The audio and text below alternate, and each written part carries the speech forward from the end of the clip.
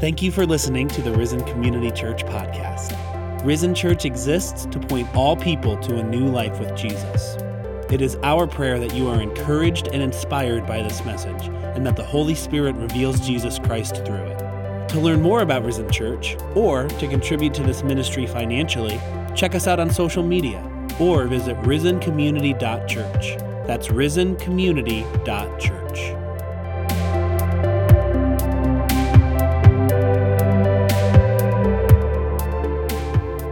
So this is our 6th week of talking about the serious life.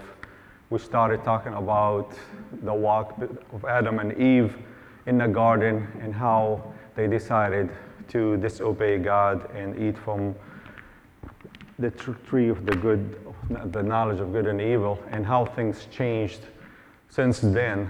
And I always like to start with a thought from our previous message, which is the power of the words. And we talked about how our words, when they come out of our mouth, they are so powerful. They can change lives. They can declare war, or they can declare peace. They can divide, or they can unify. They can bring our kids to a different level, or we can actually, thank you, or we can actually, nice. Yeah, no, thank you. Or they can bring death to them. And I shared with you a couple of stories how God, how people, even us as parents, we can actually speak life into our kids, or unintentionally, because we're so busy, we can actually put them down, and sometimes we can derail them off God's calling for them. So today I'm going to talk about the power of worship. The power of worship, it's really a cool thing for me. I thought about it for quite a few events, and it has a special place in my heart, because it's basically puts us in a spot where we can get unified with God. And it's working now. Thanks, Tanya. So when we worship God, it's a warfare. We talk about spiritual warfare. So when we worship God, God is actually preparing us to go through that warfare. It's basically, that's the original plan for God, is to prepare us, because He knew that we're going to get attacked. He knew we're going to have to fight the enemy. So that's how we worship God first, and then through that, God will walk in front of us. You know, going through the wars, the Israelites, I'll give you the example, the Battle of Jericho. They always had a worship team leading their foot soldiers, for example, to prepare the atmosphere, to open the doors. And that's what they did. So you got the worship team, they led the army, and then from there, the wall of Jericho just fell down flat. And then after that, the army attacked. So always they had worship leaders leading up front, preparing for battles. And that's what worship means. In worship, we have to be preparing for the enemy, because we know it's going to attack us somehow, somewhere. So the power of worship. So today we're going to talk about what does it mean to worship God. The second thing we're going to talk, how are we to worship God? And the third thing I'm hoping I can get covered is who is to worship, who is called to worship. Next Sunday, I'm going to finish with why we are called to worship. Why are we called to worship? There is reasons for us that we are called to worship. So we know what we're going to cover and unpack what does it mean to worship God, how we're going to worship God, and how are we called to worship God, and then who is called to worship God, and then next week we'll go over the why. So what does it mean to worship? Before we actually go there, we have to look at the difference between prayers, what prayers mean versus worship. There is a big difference. So when we pray, the biblical purpose for prayer is not really just to ask for our needs and our petition to be answered. God designed prayer for us so we can interact with God. So when you and I, we study the Bible, this is our way for God to speak back to us. That's why when we read the Bible, we don't do it as a chore, we do it as an obligation, as a way of allowing God to come into our life, and a way that God will talk to us. and tell us what needs to be done, gives us support, tells us new ideas, tells us that forgiveness is a good thing, show us his love, show us his mercy, show us his grace. That's when we read the Bible, we get connected with God attributes.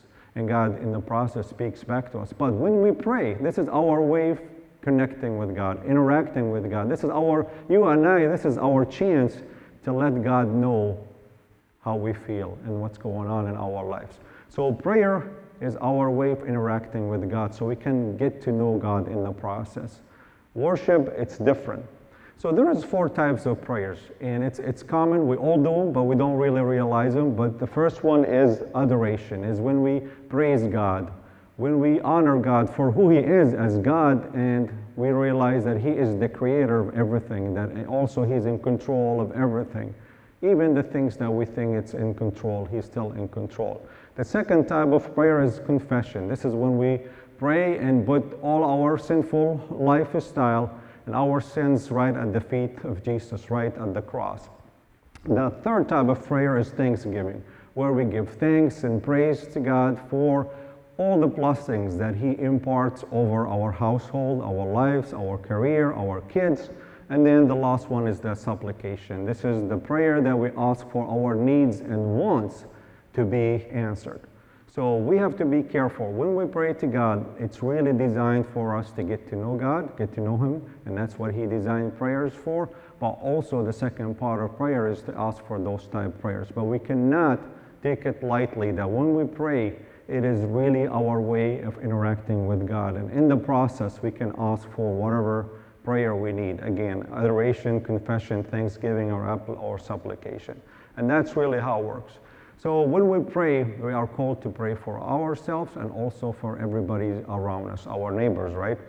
So this is prayer. So worship, it's worship. This is really what worship means. So when we worship somebody, we believe down deep in our hearts that this person is worthy of our worship. And sadly enough, with our society, we believe in so many things that they are worthy of our worship. Sports, even sometimes movies, even sometimes ourselves. So sometimes we look at ourselves and we get caught up in the process that we start worshiping ourselves, and in the process we move God aside. So worship really means worship. Sometimes they call it worship too, because you're preparing to go to battle. So in the Old Testament, worship had totally different purpose, different meaning.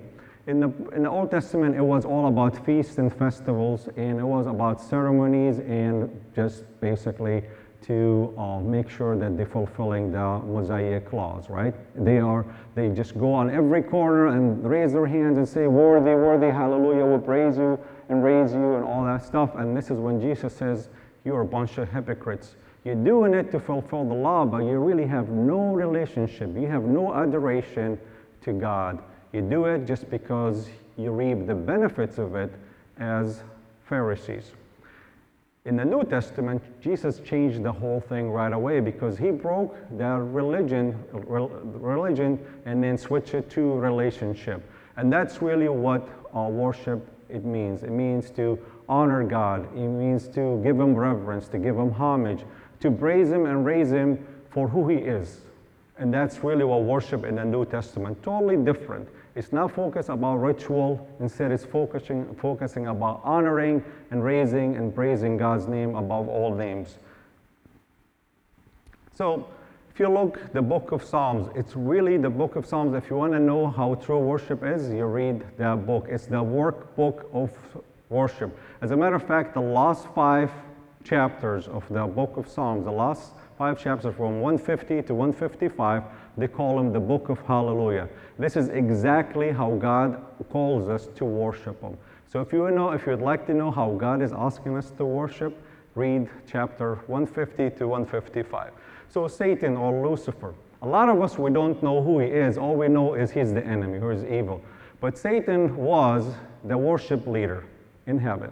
He was a mean, lean worshiping machine. He was actually leading the 24 elders, and he was leading the angels when they used to worship. I mean, they still worship God, but when he was up there, everybody followed Lucifer. Everybody followed Satan.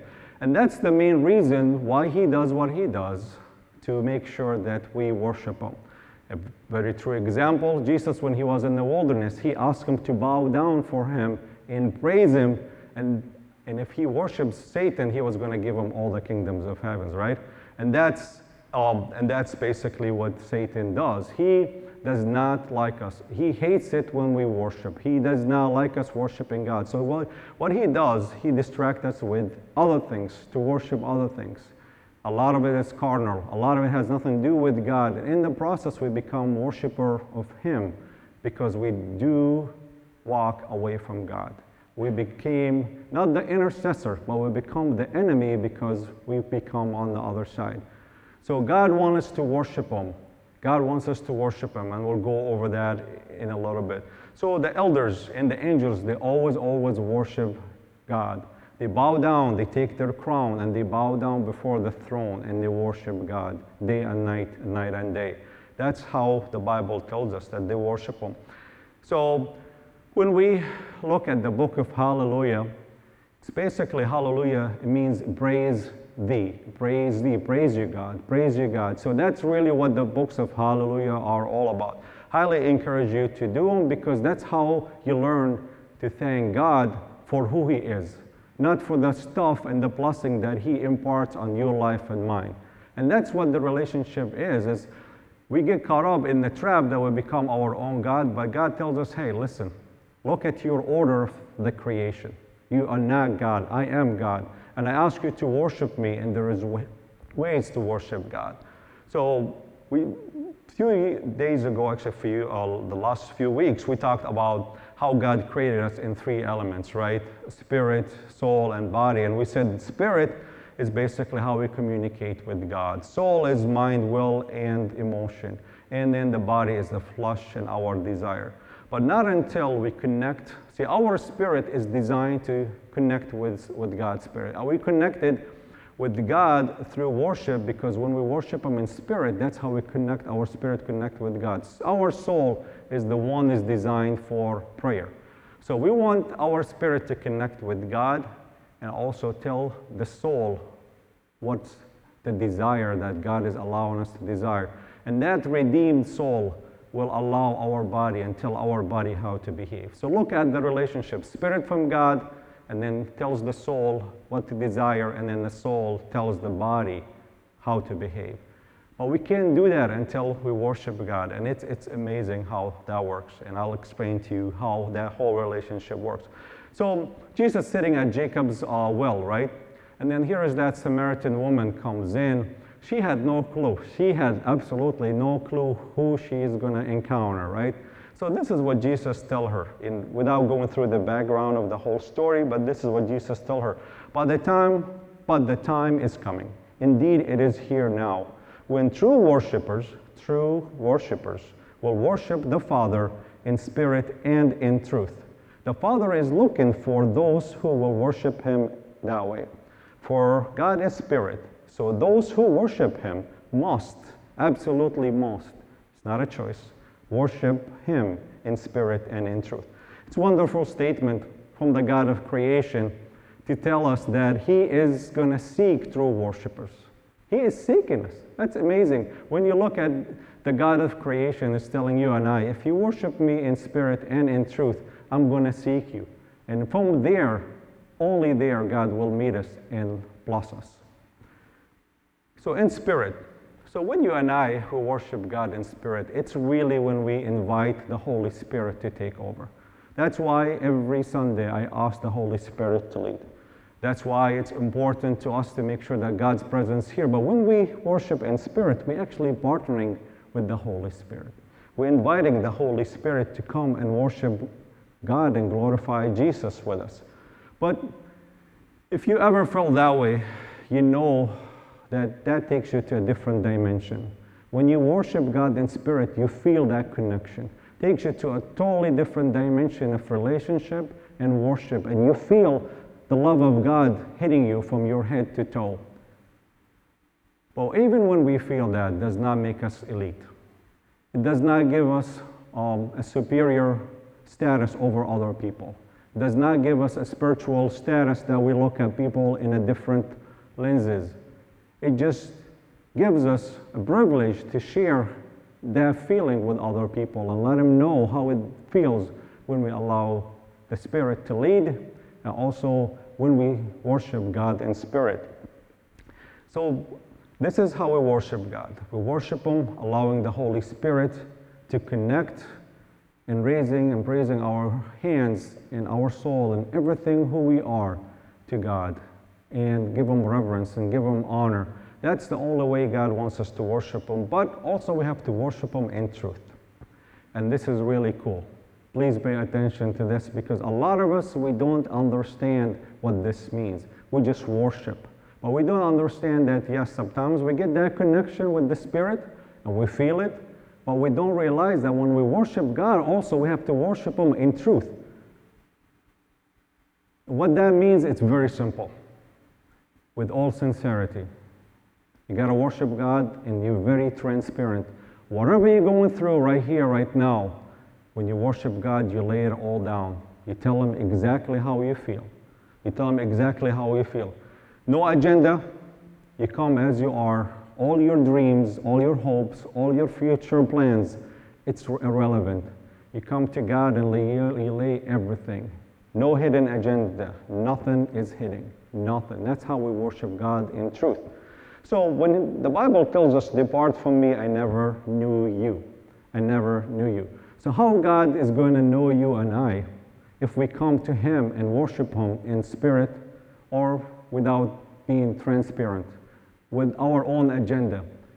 You and I, we're not going to know somebody. We can know of a lot of people.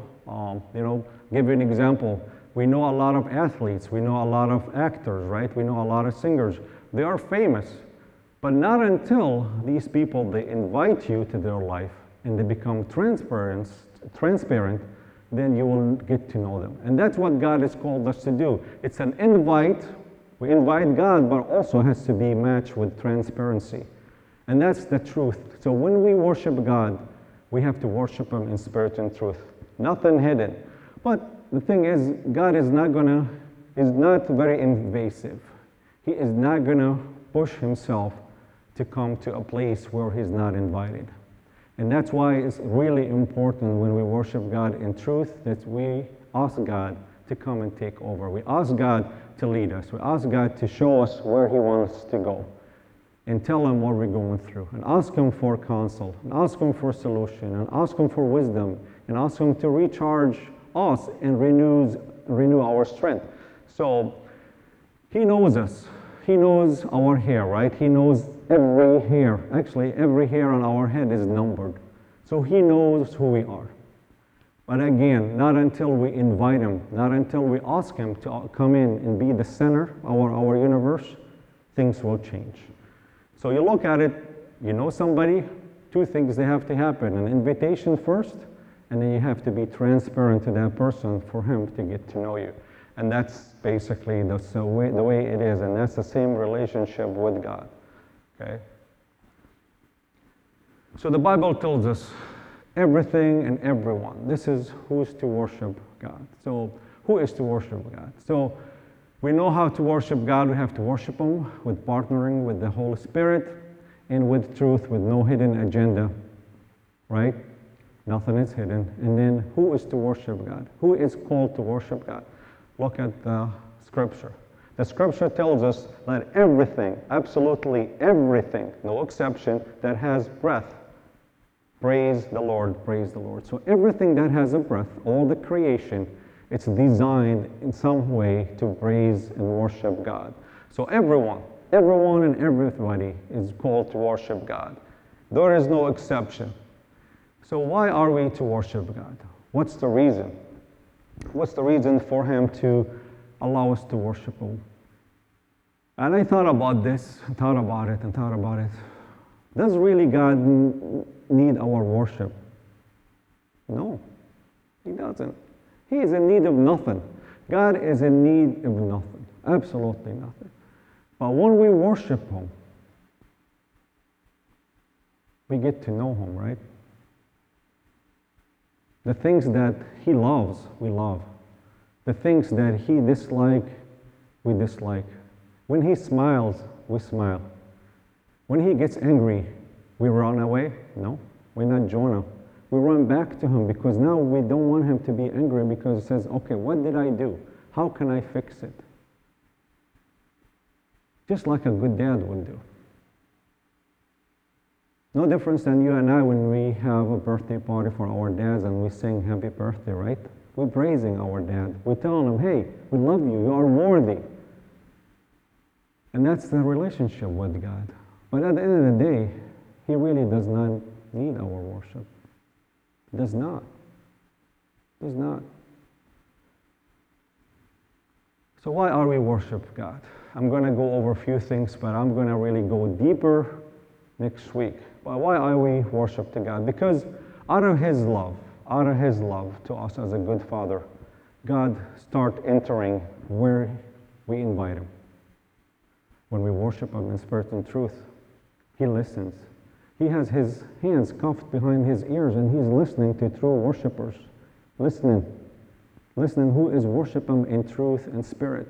I always use this analogy when I teach about worship. It's a big church and full with people, and they're all worshiping, but they're not worshiping in spirit and truth. They're worshiping the Old Testament way, no more than ritual. And the Holy Spirit is hovering through the whole church, going looking for true worshiper, because God is Holy Spirit, right? And he's looking for true worshipers, and there is none, zero, inside the church. And then outside the wall of the church, here's a little kid. She's down on her knees, and she's just crying her heart out, praying for her God's recovery. He is dying. And right then and there, the Holy Spirit leaves all these people and finds her outside the walls of the church, crying down on her knees, and says, here she is. That's the true worshiper that I'm looking for. Look at her. Look at her. She's crying her heart out. She's praying and praying and praising God and asking for God to heal her dad. And that's how it works. That's how it works.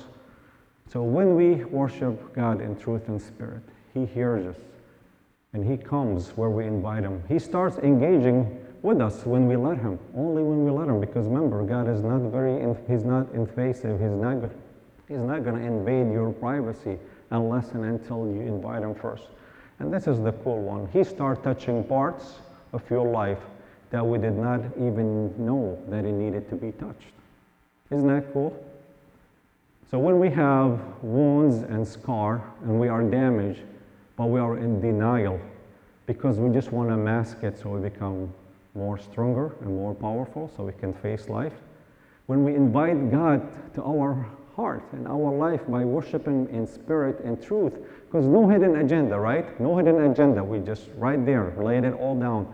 He comes to us and he touches, he heals the old scars that they're still bleeding, but we are not willing to heal. Instead, we put a Band-Aid on it and we keep moving.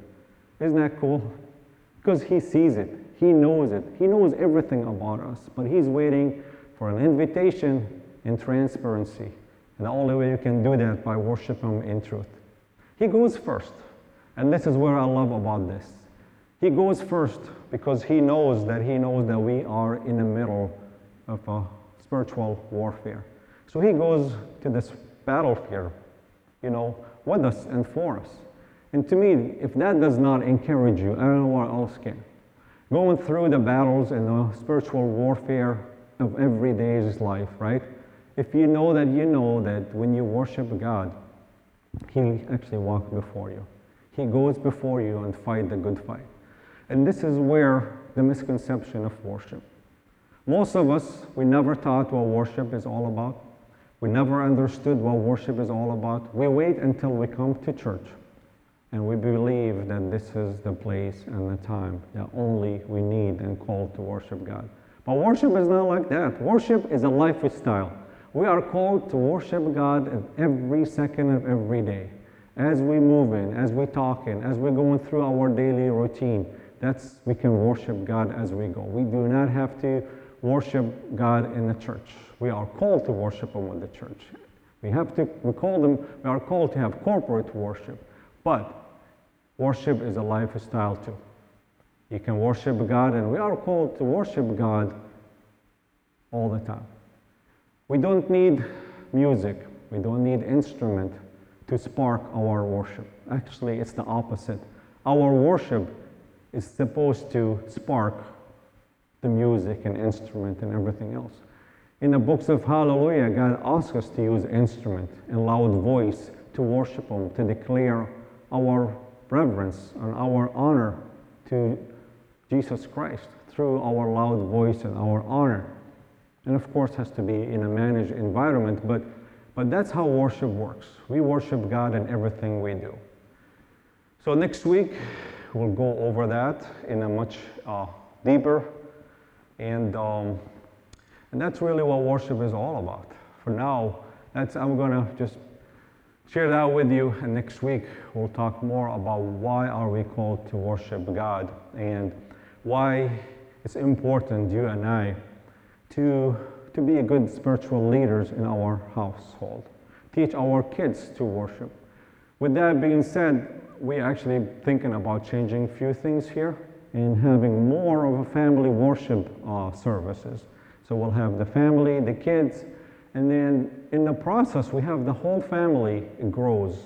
So when the kids go back home, they interact with their parents and ask questions. And then the parents, they give themselves and set them up to minister to their kids, to tell them, okay, yeah, Pastor talked about Moses, right? Or about the Holy Spirit, about repentance, about sin, about any issue that we will be addressing and unpack.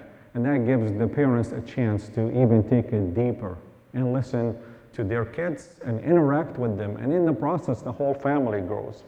So this is really something, it's really important. Really important. I encourage you to read more about worship and understand that worship is not about us. Worship is about God and God alone. And in the process, we invite Him and He starts touching our lives and changing us and transforming us. So it's our obligation, like Paul says in the book of Romans, it's an obligation. And he is not ashamed, and he's eager to teach and preach the gospel of Jesus Christ. So for us to be true worshipers, we become more like Jesus. To be a true worshiper, God will seek us. And this is huge to me, because every time I teach about worship, and I realize that in order for us to worship in spirit and truth, we have to be submissive. We have to have no agenda. We have to be very, very open. And that sometimes is hard for us to do, especially men, right? We always don't like to open up. But when it comes to God, and you look at God from the lenses as a godly father, not just God with the lenses that He is going to get mad if you don't listen to Him, things change.